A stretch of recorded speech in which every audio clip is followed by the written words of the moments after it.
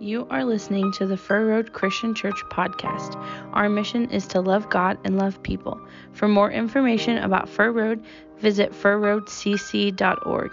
That is FIRROADCC.org. Now for this week's message. If you haven't picked that up, I just encourage you to look at that. It could be something that completely changes your life. It's been used by a lot of different people and a lot of different situations to help them change their perspective and align their hearts and minds with how God views and looks at money. And that's really what we're hoping to do through this series, is to take on the same attitude and the same approach that God has when it comes to our finances and the things that kind of how that plays into our lives. And something that I was thinking about in preparation for the message is kind of looking at the different attitudes that people have towards money. If you think about it, there's several different groups, several different types of people that really have different attitudes when it comes to money. If you look at people who are more entrepreneurial or business-minded, usually they have this attitude of being with money, and they want to really, their whole purpose and their attitude towards money is they want to get it from other people's accounts and into their own accounts. You know, if Walmart's, the Amazons, those big businesses, they just want to create something or provide you or put something in front of you, and they hope their intention is to get your money from you into their own accounts. And so that is their mindset of that money is, I want to get it from somebody else to me. If you look at athletes or entertainers, they look at money as something that compensates them for a skill or an ability or something that they provide for other people. And so it's this indebtedness to them because of their greatness or their abilities that we should be willing to give them their money. And usually they have that attitude of the more money I can make, the better off. And also it's validating to them based on the size of the contract they have or the number of albums they sell. It gives them in correlation to their ego or how they feel about themselves. And so money equates to them as a way of measuring their worth or their value in other ways as well. Gamblers view money as something to be risked and to look for the easiest way to multiply and increase that and to find a way to get rich quick. That is a gambler's mentality. Charities, they have it as an attitude of, we hope that people will give to us so that we can give to others. We want to be a place that we can then use the money that we're given to divide it out to people who might need it. They're looking for ways to use that resource to maybe bless other people or change the lives of other people. Investors look at money as something to be multiplied. Give us your money, or, they're always looking at ways to multiply their money, buying something that has this multiplication effect, maybe an investment property that will then turn into more money, or investing in stocks that they hope will double their money, and they view it as an asset to be multiplied. And so that is a lot of times their mentality as an investor. Farmers view it as something that needs to be borrowed, right? Unfortunately, a lot of farmers live most of their lives as they're farming in debt. Those costs of things that they have to buy to supply their ability to farm is often astronomical in comparison to the things that they're able to produce. And so they become very comfortable with taking out loans of the millions of dollars sometimes if it's a huge operation. And so they view it as something to be borrowed so that they can sustain their lives and hopefully make enough back to continue having a farm or continuing to pay back the loans that they've borrowed. Blue-collar people, they view it as something to be earned. I'm going to go work. My time equates to money. The amount of time that I put into this, I'm going to get paid for my services. And so they look at it as, the time clock mentality of, I just want to make enough money to pay for my daily bills so that I'm not living paycheck to paycheck, hopefully. But really, I'm just going to go work and make money what I can and then use that as a way to sustain my lifestyle that I've become accustomed to. Kids and teenagers view something that is limitless. They go to their parents and they think that there is an endless, a limitless amount of money that they should be able to get from their parents and provide for them in any ways that they view fit. Whatever they want, they should be able to have it right now and right then, right? And so teenagers have that idea that money might be limitless, or that it's never going to run out, or their parents are the richest people in the world, right? And so these are generalizations, obviously, but it really details that there are a lot of different attitudes when it comes to money. There's a lot of different approaches and how to handle it, how to use it, how to work with it. And, as Jesus was looking at the idea of finances, the idea of treasures, he realized that there's a lot of different ideas, there's a lot of different approaches. And if you look at his parables, you look at his teachings, he really paints a lot of different pictures of the different attitudes that people have towards money. And he paints a different one. And really, as Jesus is teaching, he paints this attitude. He thinks and teaches that our attitude towards money and possession is a barometer of where our heart is. I think we've all heard that verse that, where your heart is or where your money is, that's where your heart will be also. And so Jesus taught this idea that our attitude towards money and possessions is a barometer of where our heart is. And our attitude towards money and possessions will reveal to other people where our heart is, what we are intent on, what we are going after, what we are chasing after, what is important to us, and really what we view money and what we view our possessions as the means for. It means a lot of different things to a lot of different people in a lot of different ways. And so Jesus understood and taught that principle. And if we look at one of his followers, and Paul being one of the ones that really had a different and unique ministry, but one who went from place to place and interacted with a lot of different churches, worked with a lot of different cultures. And so he got to deal with a lot of people who viewed money maybe differently than some other places. And so on one of his missionary journeys, one of his intentions and one of his hopes was to raise and kind of fundraise money for the church back in Jerusalem that was struggling to get by. The finances weren't there. They weren't meeting budget. And so he was going to these other places and asking and imploring and kind of asking them to pray and ask about giving money back to the Jerusalem church. Send it back to home base so that we can continue the ministries that God has put on our lives and in our hearts there. And in this process, he would oftentimes write about these different churches. And sometimes he writes good things, sometimes he writes negative things. And the passage that we're going to look at today comes from 2 Corinthians, and it's going to be in chapter 8.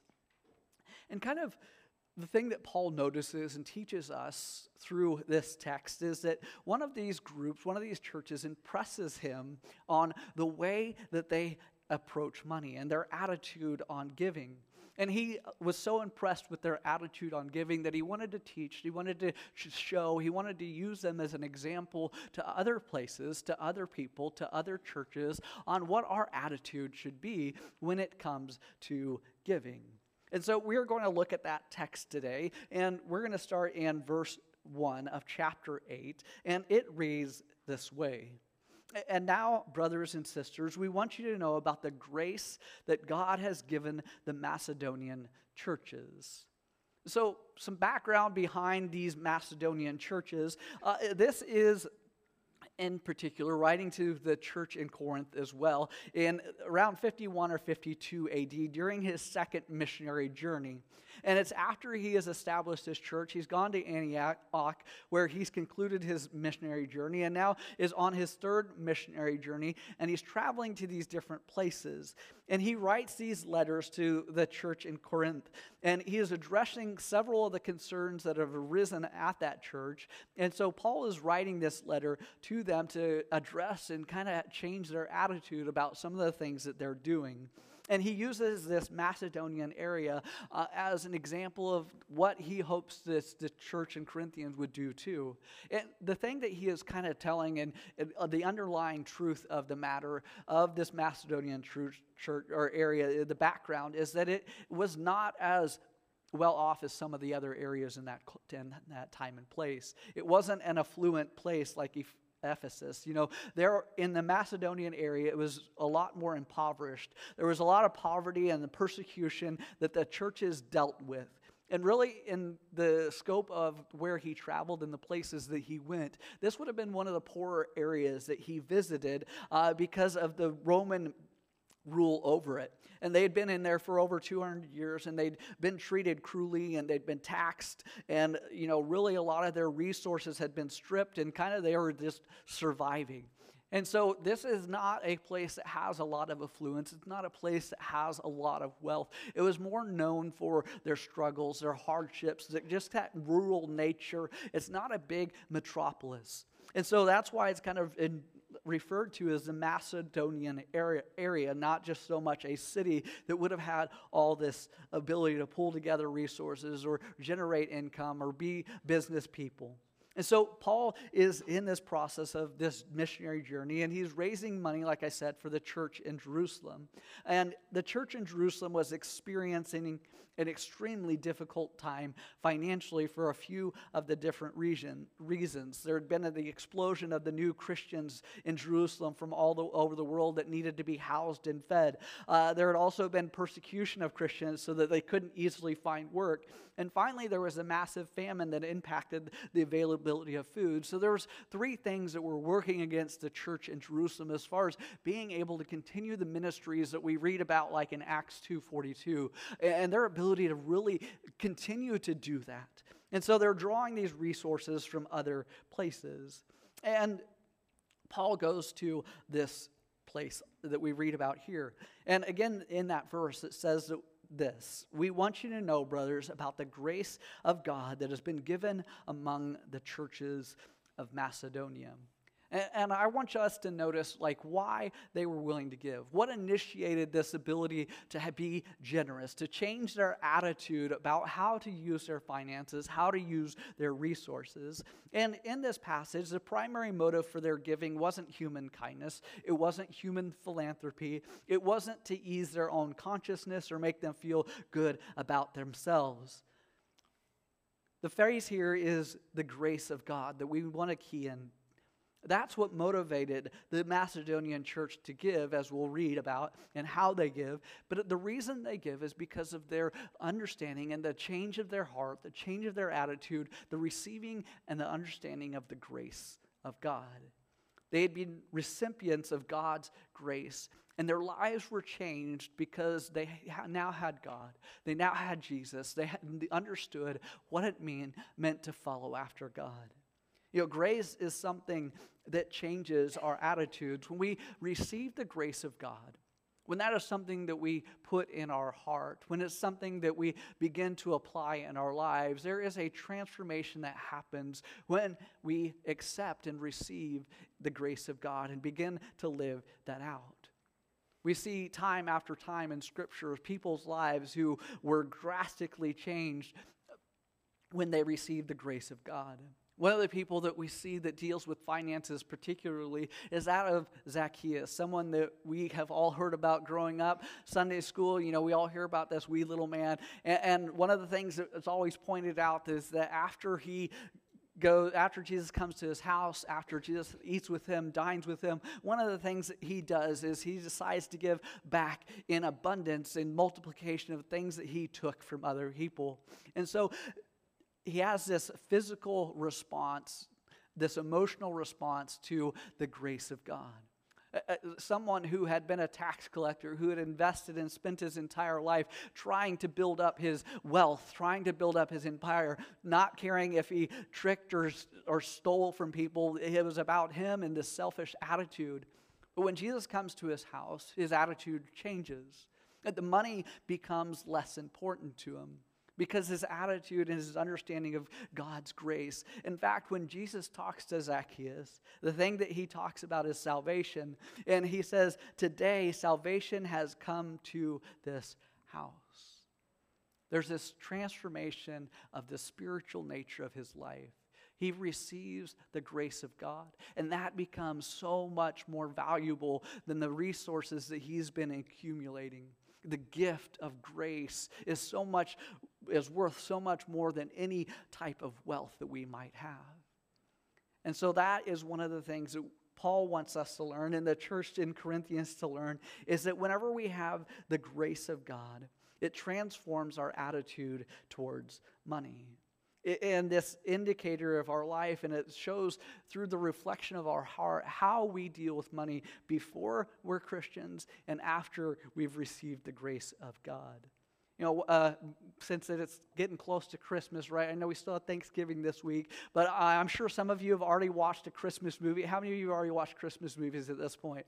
About a third of you. That's pretty impressive that it's not 100%. Most of us have traditional Christmas movies that we like to watch. The one that we watch in our family, that we watch without a doubt every year, is the movie A Christmas Carol. And it's the one with Scrooge, and we watch the old version of it.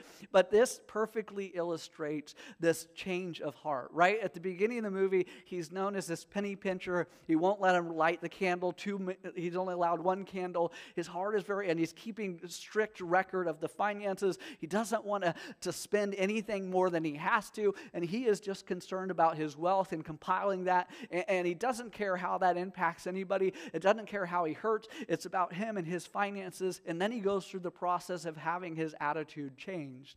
He sees the possibilities. He sees the issues. He sees something that he doesn't want to become. And his attitude has changed. And the underlying factor of that is, and they don't really paint it out as this transformation spiritually speaking, but if you look between the lines, there's that spiritual transformation. His attitude changes, his approach to life changes, and he takes on this attitude of joy. And he has this abundance of joy at the end of the movie that he doesn't have. And it's even though he's frugal at the beginning, his generosity at the end leads to this abundance of joy, not only in his own life, but in the lives of those that he blesses with his finances. And so he has this huge change of attitude, much like Zacchaeus probably had, where he was frugal and tight, but then he receives the grace of God, and then he becomes generous, and his life and the lives of those around him change because of the joy that he's received from having the grace of God change his attitude towards money. Again, what once had the most value in his life no longer does. Money was the most important thing, but now God's grace trumps all of that. And that is really one of those first steps of how to be generous, how to be willing to be someone who is giving to the things of God, as we have to have the grace of God change our attitude when it comes to finances. Paul also writes this to the Corinthian church in verse 2. It says, in the midst of very severe trial, their overflowing joy and their extreme poverty welled up rich generosity. This is a pretty remarkable statement. Again, the churches in Macedonia were struggling economically and physically. They faced a severe test of affliction in terms of persecution from the Romans. The Romans taxed them so heavily that their resources were depleted, and they faced extreme poverty as a result. These Macedonians were poor financially. They were persecuted. And yet, the thing that Paul writes about them is that they were giving, and their attitude towards giving overflowed in a wealth of generosity. They had this overflowing joy. Despite their circumstances, despite the poverty that they lived in, they were still able to have this attitude that impressed Paul. That even in their poorness, they were willing to be rich in joy. That they were willing to share what they had and give beyond. You know, the Greek word here for generosity is interesting. It's translated in the Bible as generosity or liberty or even sincerity. The Greek word carries this idea of a single-mindedness rather than its opposite, which is double-mindedness. And that's what the wonderful way to see about generosity is. Generosity is this attitude that triumphs over double-mindedness or duplicity. So even though the churches of Macedonia found themselves in difficult circumstances, they didn't use their difficulties as an excuse or a pass. They didn't have that poor me mentality. They didn't say, well, we can't help it. Can't you see that we have enough problems on our own, when Paul comes and asks them to give generously? These people who were recipients of the grace had been liberated from their slavery to money. The Macedonians were literally rich with single-mindedness. They were no longer self-centered, but they were now God-centered and other-centered. They wanted to help bless the mission and change the lives and the work of the people in Jerusalem. You know, it's been said that when it comes to giving, some people stop at nothing. But frankly, that is where a great many number of people stop.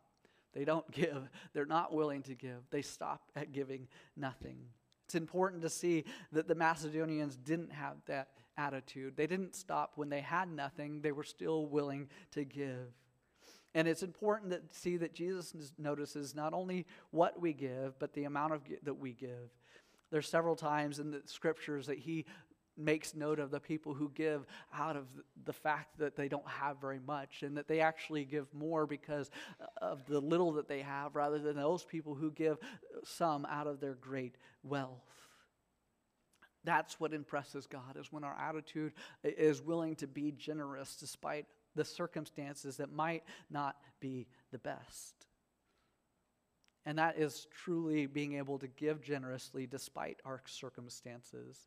And that is an attitude that we should always have, is that we should always give generously despite circumstances. It doesn't matter what goes on in our life, there is still an expectation that God desires for us to be generous, for us to have this attitude of caring and seeing and meeting the needs of others.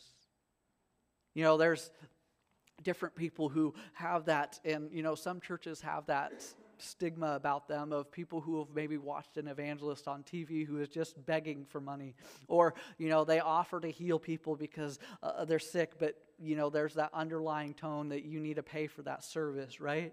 Paul tells us that the churches of Macedonia actually had a different approach. They begged the leaders to give instead of receiving, and it wasn't about the amount that they were giving that was important.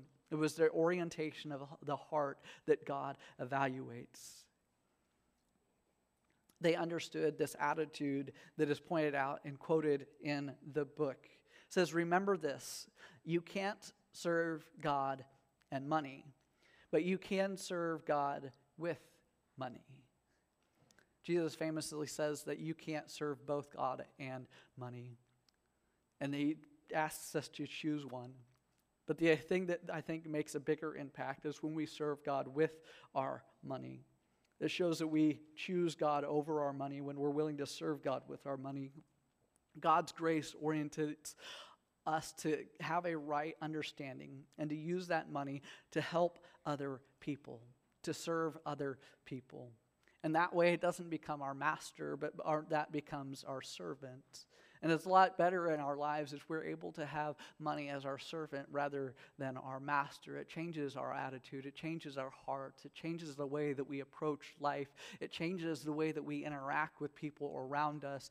I think most of us would agree that we enjoy being around people who are generous rather than people who are stingy. There's just something about people who give joyfully that is somebody that we want to be around. We enjoy being around happy people who are willing to give no matter what they may or may not have, and are willing to serve God. So really, that's the attitude that God wants us to have, the single-mindedness of generosity. So in this passage, we see that Paul is again pointing this picture that they were being generous givers out of the lack of things that they have. And so this giving that was initiated by God's grace and was generous despite circumstances leads to something else that we're going to learn and kind of dive into. And that's in the next 3 verses. So going back to 2 Corinthians 8, 3 through 5, it reads as follows. For I testify that they gave as much as they were able, and even beyond their ability, entirely on their own. They urgently pleaded with us for the privilege of sharing this service of the Lord's people, and they exceeded our expectations. They gave themselves first of all to the Lord, and then by the will of God also to us. So they were so grateful that God had allowed them to pay their lives changed and was allowed to be used by them. They're begging for this opportunity to serve. They're begging for this opportunity to give, to be involved. And that's really a heart that we have and should have and desire to have if we want to impact the lives of those around us, is that we should be having the same attitude towards money.